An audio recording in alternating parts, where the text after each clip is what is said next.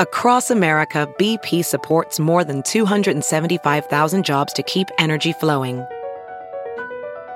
Jobs like updating turbines at one of our Indiana wind farms and producing more oil and gas with fewer operational emissions in the Gulf of Mexico.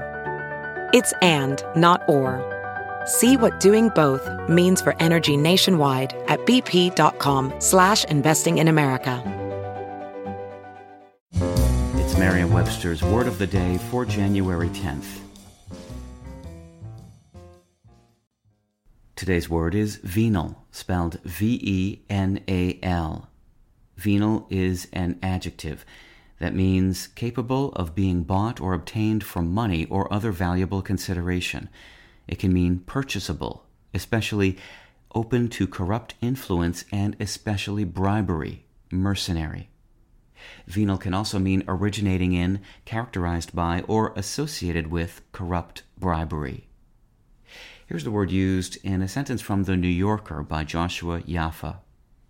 He held combative press conferences outlining corporate malpractice and passed along to journalists dossiers that described the way venal oligarchs engaged in asset stripping, wasteful spending, and share dilutions.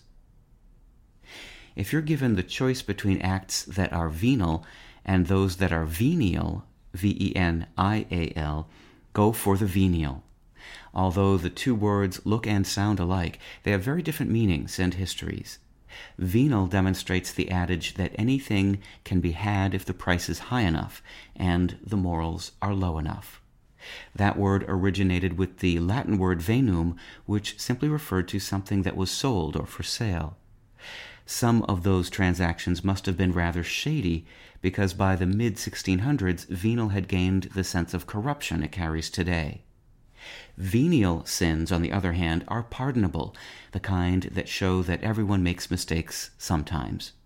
That forgiving term descends from venia, the Latin word for favor, indulgence, or pardon. With your Word of the Day, I'm Peter Sokolowski. Visit Merriam-Webster.com today for definitions, wordplay, and trending word lookups.